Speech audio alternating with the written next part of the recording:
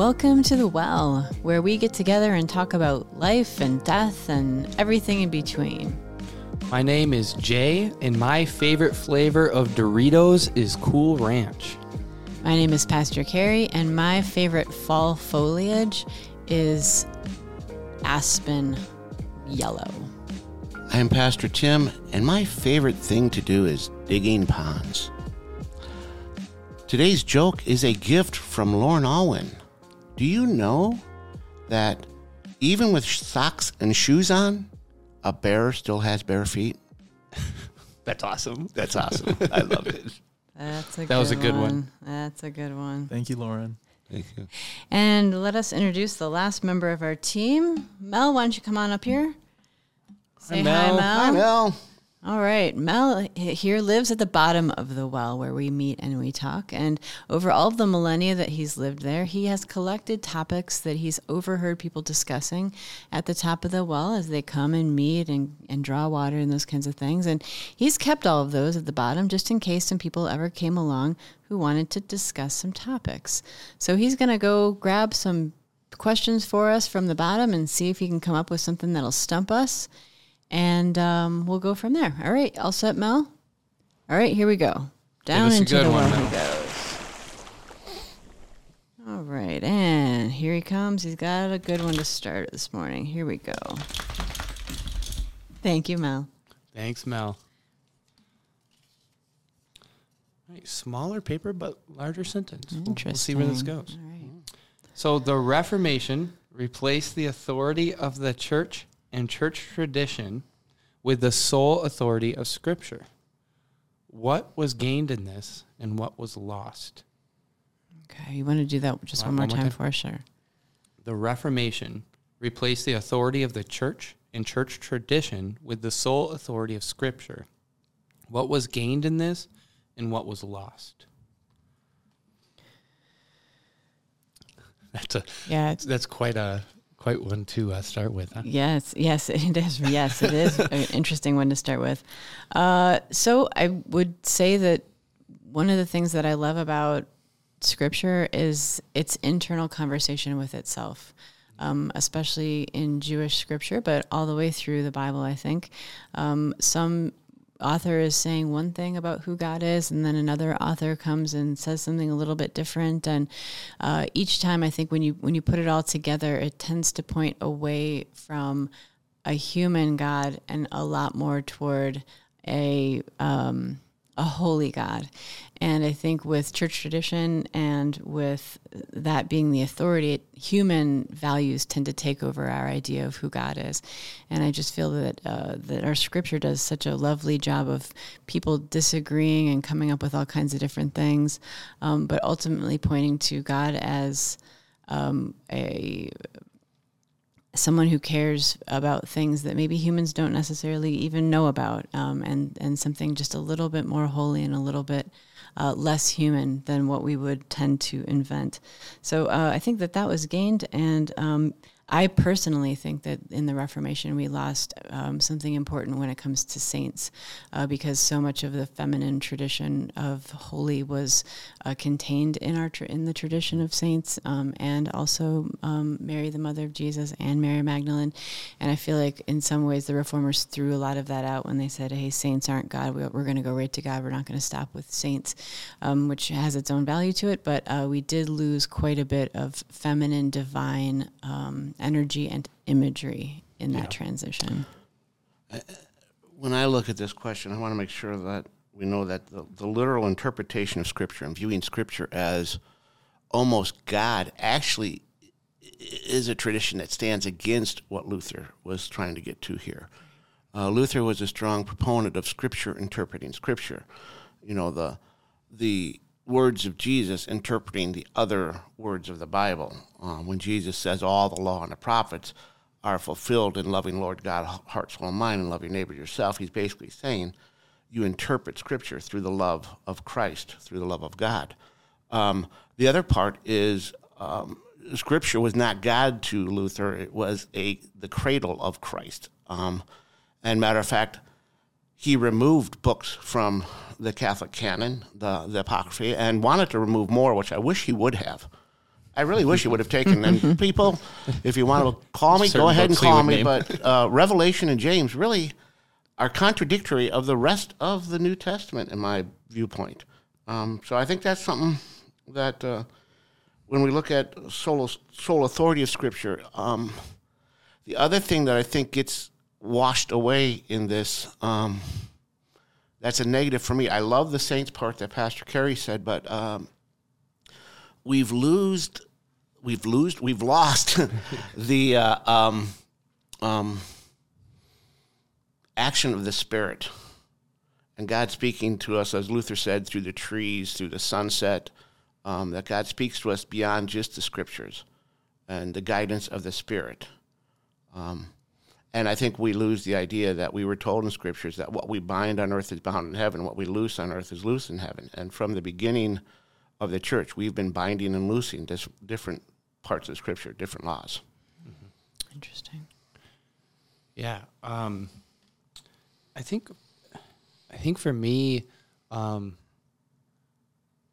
I think what was gained is when you rely on Scripture, and I'll say for me, seeing Scripture, I relate to one of the comments you made, Pastor Tim, with Martin Luther. I think it was in one of his Christmas sermons where he said that the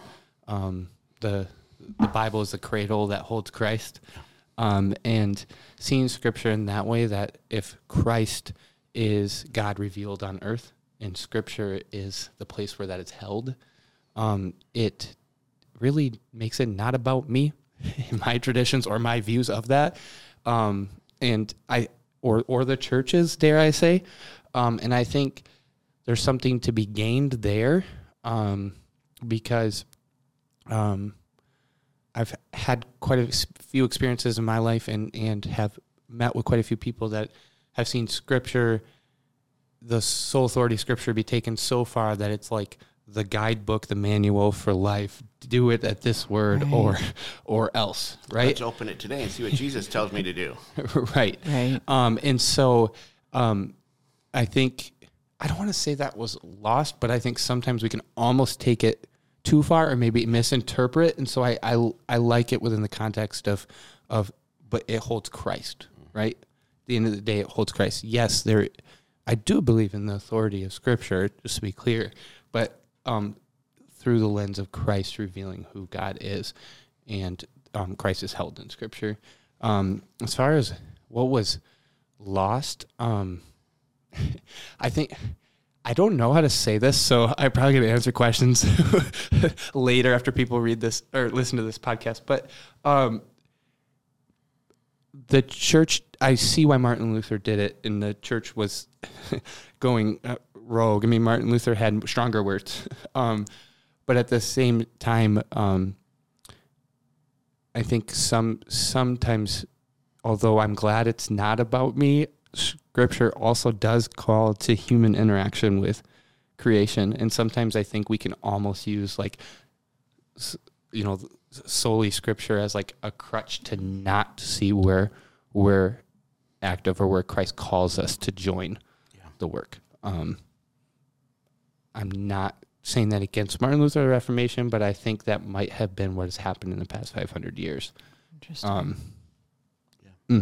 I'm still thinking about it, but that's my quick thoughts. It's a big question. Yeah. It's a big question. All right, great. Let's try another one. Maybe a little lighter this time. Yeah. Mel, what do you think? You're going to give us a little lighter one this time? All right, here we go. Here he is. Lies. Yeah, I know. Okay. He never gives us light ones. All right. Mel's going to come up with a big one here. Here he comes. Good one, Mel? All right, we'll see. We'll see what he says. All right. Jesus told his followers, "Do not worry about tomorrow, what you will eat or drink. Is this good advice to a single parent who is late on rent?" One more time. Jesus told his followers, "Do not worry about tomorrow, what you will eat or drink. Is this good advice to a single parent who is late on rent?" That was not light. No. If we look at the audience of the time, and so I kind of do struggle. I understand the do not worry. do not worry doesn't mean don't take action. I think we've turned do not worry into not taking action. Oh, interesting. Worry doesn't solve the problem. And the worry just maybe brings you down in the dumps to make you even unable to deal with the problem even more. And if you look at the audience Jesus was speaking to, it was a hand-to-mouth society. Many people following Jesus woke up that morning going, what am I going to make? What am I going to eat today, and how am I going to get it? That's why the feeding of the 5,000 was such a cool thing, because people were living on the edge, and now all of a sudden here's all this food. I think it has more to do with the worry, and don't take not worrying, equating it with inaction. I still think action needs to be taken by the single mom and those around the single mom. I mean, what Jesus would say is, why does a single mom have problems getting food for her family? And that's what the church has to answer. Yeah, that's kind of where my mind was going of, Jesus was in the early church, took this on, but Jesus led that form of community. I think of the idea of Ubuntu, sorry, mispronounced that first time, but that, if someone in my village or someone in my community is hurting, then I'm hurting, right? And for me, I think Jesus has a little bit of a loaded statement here in my interpretation of not putting it just on, in this scenario, on the single parent, do not worry, but actually on the community saying, let's take care of one another so we do not worry about eating tomorrow. And so I'm going to say pretty boldly, I think we've misused this, we being like a large church, we've probably misused this statement by Jesus to like tell people to just stop worrying about things that are like big things in their life, and that certain things come with worry, but more so of more of a challenge from Jesus of how are we taking care of one of each other? How are we being community? How are we summing up the law and the prophets by loving our neighbor?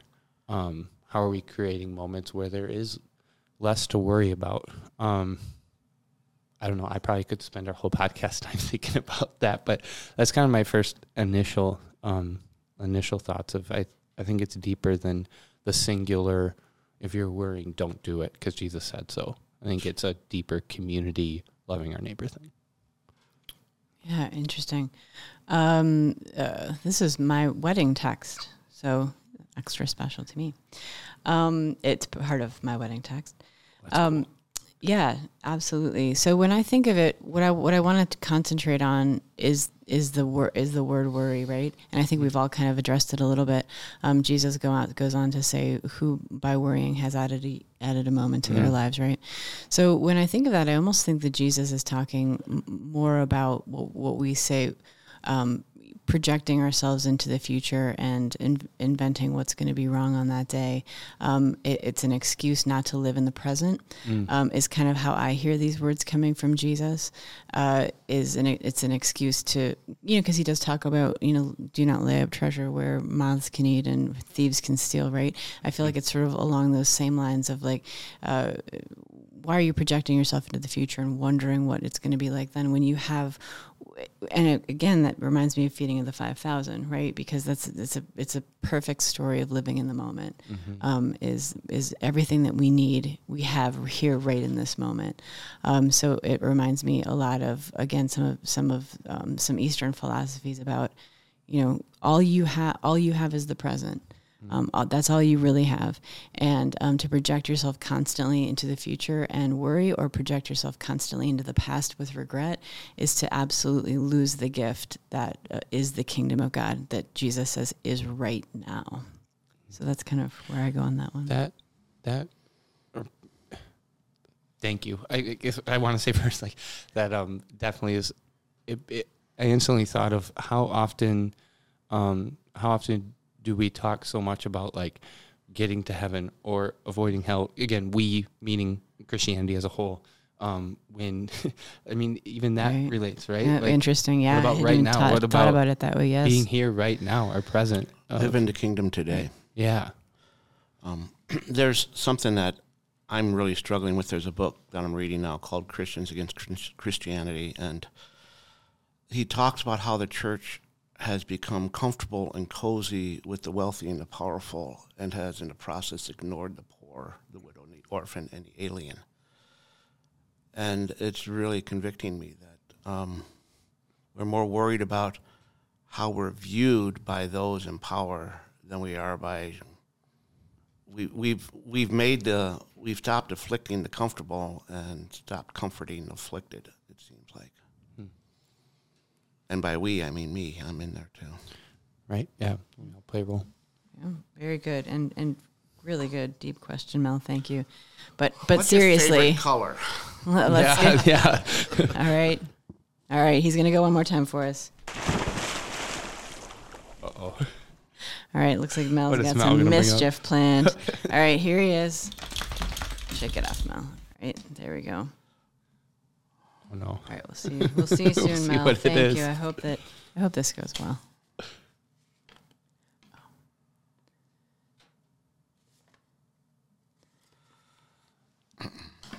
Uh-oh. The throat clearing beforehand. Why should I believe everything I've heard about afterlife, and how do I trust? Why should I believe everything I have heard about the afterlife, and how do I trust? Take it, Jay.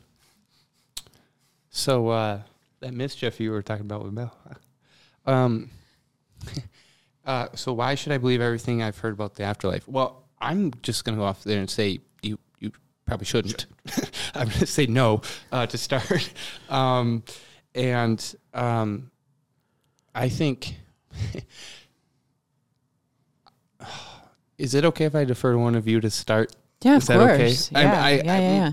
The two things I'll quick say, and then maybe I can just jump in as a follow-up with you two. But first, I should say, no, you shouldn't believe everything you've heard about the afterlife or that people teach. And then the second thing is, how do I trust? I don't know. Let's find out together through community. But I like that. It's working for me a little bit off of actually the last question, which is, again, Jesus says this a couple of times. Don't worry so much about what's going to happen later on, right? Jesus says we've got that covered, right? I think Jesus understood that the human condition is such that we worry about what happens when we die because it's a very big mystery, right? No one really knows. But I think that's the key. As someone tells you they know what happens in the afterlife, they don't, because no one really does. And we have to just sort of take that as it comes. We really don't have any other choice. And the gift that gives us is to be able to live each moment again. I think that eternal present that Jesus calls us into so many different times. And I think Jay is exactly right. Trusting is a path. It's a journey. It's an every moment of every day thing. Trusting is everything from that the sun is going to come up in the morning to that a loved one isn't going to betray you to, that doctors are going to help you when you need help, right? Mm-hmm. Life is all about trust because we have very few guarantees and we have truly not a lot of control over what happens. So it's a daily exercise in living into how can I trust and how can I be comfortable? How can I live in that journey? First of all, everything I've heard about the afterlife, first of all, a lot of what we've heard about the afterlife comes from a misinterpretation of Daniel and Revelation. Also, most of what we know about the afterlife comes from a misinterpretation by Hollywood. I'm sorry, we do not become angels. Angels are a separately created being. I just have to say that. And thirdly, our misinterpretation of afterlife comes from Dante's Inferno and Greek mythology, which also has nothing to do with Scripture. Right. So first of all, as they have both said, most of what you've heard about the afterlife is malarkey. Or it's true. I don't know. We It just would don't be know, a weird right? coincidence, but I guess it could be completely exactly the way Dante wrote it. Right. But we don't know that, right? Okay. If I'm wrong, I'll apologize to Dante at the afterlife. And faith is trusting. And I'm reading a book right now by I can't remember her name, but it's a poetry book it's entitled Saint Agnostica. She is a Christian lady who the author who died last year, and she was a poet who had cancer, and she'd been writing these poems. Her poems changed to what's happening as she's dying. And the proclamation of not having trust while at the same time holding deeply onto trust, I think, is the paradox we live in. Trust is holding on to that or faith, which I cannot see, but having a trust that it's holding me. Mm-hmm. And I think that's about the best way I could put it. I'm kind of paraphrasing her writing, but I read it last night out of my pain. We pre-record these, and yesterday there was a school shooting outside of San Antonio, Texas, in a small town, and I just stayed up all night reading poetry because I have to trust in something. Mm-hmm. Poetry and psalms. Yeah, and I think the one thing that maybe I can add, I'll be honest, in this one I was like, all right, the pastors could take this one. But I think, correct me if I'm wrong, in my reading of specifically the Gospels, Jesus doesn't spend all that much time talking about heaven and spends a whole lot of time talking about how we act right now. Right. And so I think for me, I guess when we're talking about the afterlife, like the afterlife's going to be what it is. And we all have ideas of what it might be. But at the end of the day, Jesus really focused on what Jesus was doing. Actually, per our last question, in the present. Yeah. And so I don't want to deflect the question, but I also think that sometimes we put a lot of pressure on ourselves for that when we have today. When we have neighbors to love and people to feed and changes to make because of violence and all of that. We have that right now. And I don't think my view, I'm going to just say this for me, I don't think my view of what's going to happen in the afterlife is necessarily going to affect what actually happens in the afterlife. But my view of how I treat my neighbor and others right now does affect right now. So. And I guess what I carry with me when I call that malarkey, and I know that was a little harsh, but is the Pauline passage, nothing can separate us from the love of God in Christ Jesus. And he runs through all these things, but not even death. Yeah. That in death, I'm still going to be held in Christ's love. Yeah, and regardless of what that is. That's the promise I have. Yep. It's a practice of living into your belovedness in life and in death. Mm-hmm. Yes. So I think, now I have thoughts, but I think that trust really is living that day to day. Right. Right? Yeah. Together. Yeah. All right, fantastic, and really, really wonderful time for a little snack. After all that mental exercise, who couldn't use a little snack? I believe that who has our recipe today is Doug, our producer. All right, Doug, what do we got? All right, so we have out of the St. Luke's, let's see here, it's the St. Luke's 2004 cookbook. A couple copies in the office if anybody wants to come peep the recipe. It is caramel corn.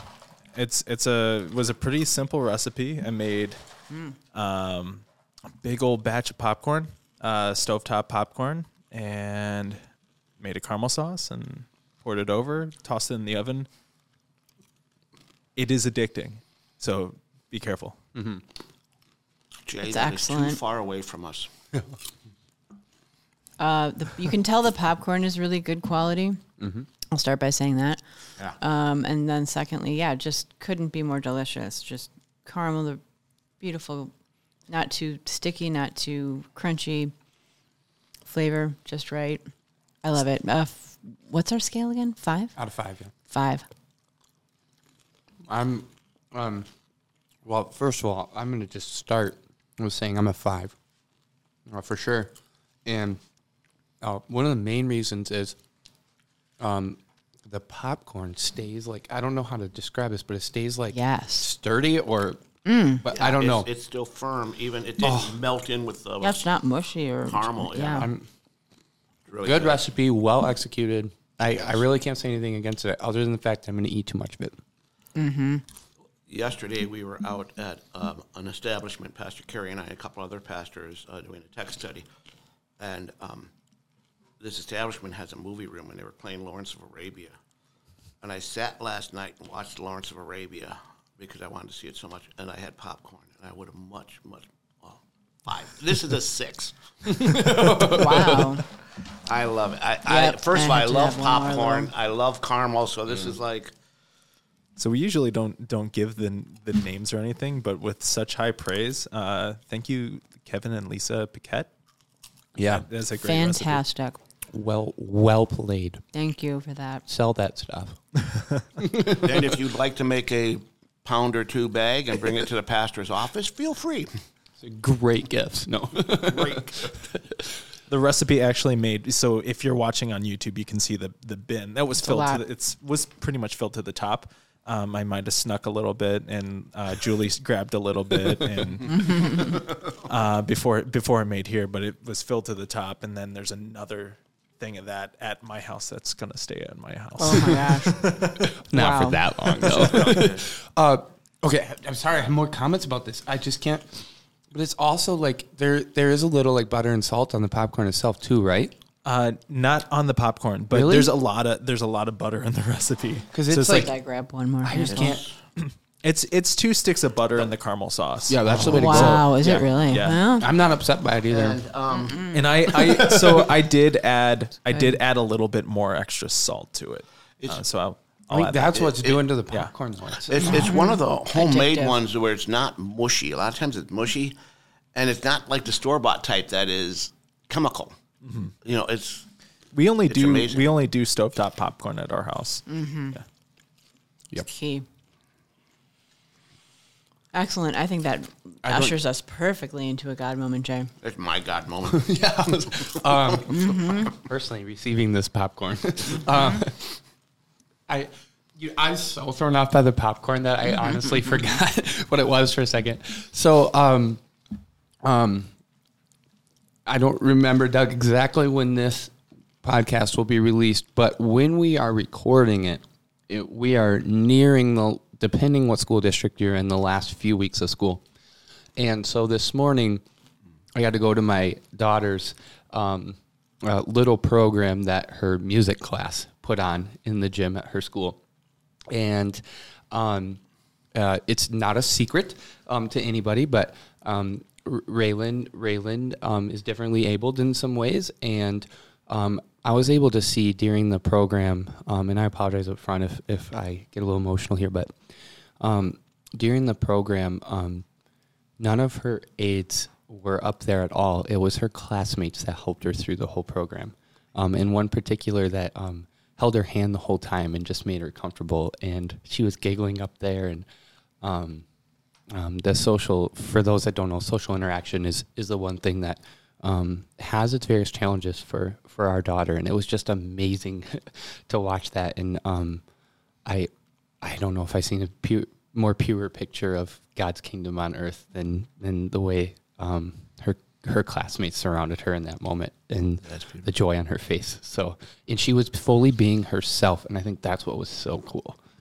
And her classmates were still surrounding her with that much joy. So, amazing. Yeah, I cool. got nothing other than like, yay, God. It was super cool. Well, thanks for journeying to the well with us. God's peace be with you. The Well is a podcast of St. Luke's ELCA in Middleton, Wisconsin. You can follow for new episodes airing every other Thursday on St. Luke's website or wherever you get your podcasts. If you would like to drop a question in the Well, you can dive over to stluke's-elca.org/thewell to submit your questions there. The Well is sponsored by St. Luke's Foundation. The foundation is dedicated to leaving a legacy for future generations. You can learn more at stlukes-elca.org/foundation. The Well is produced and edited by Doug Castle. Thanks for listening, and we'll meet you next time here at The Well.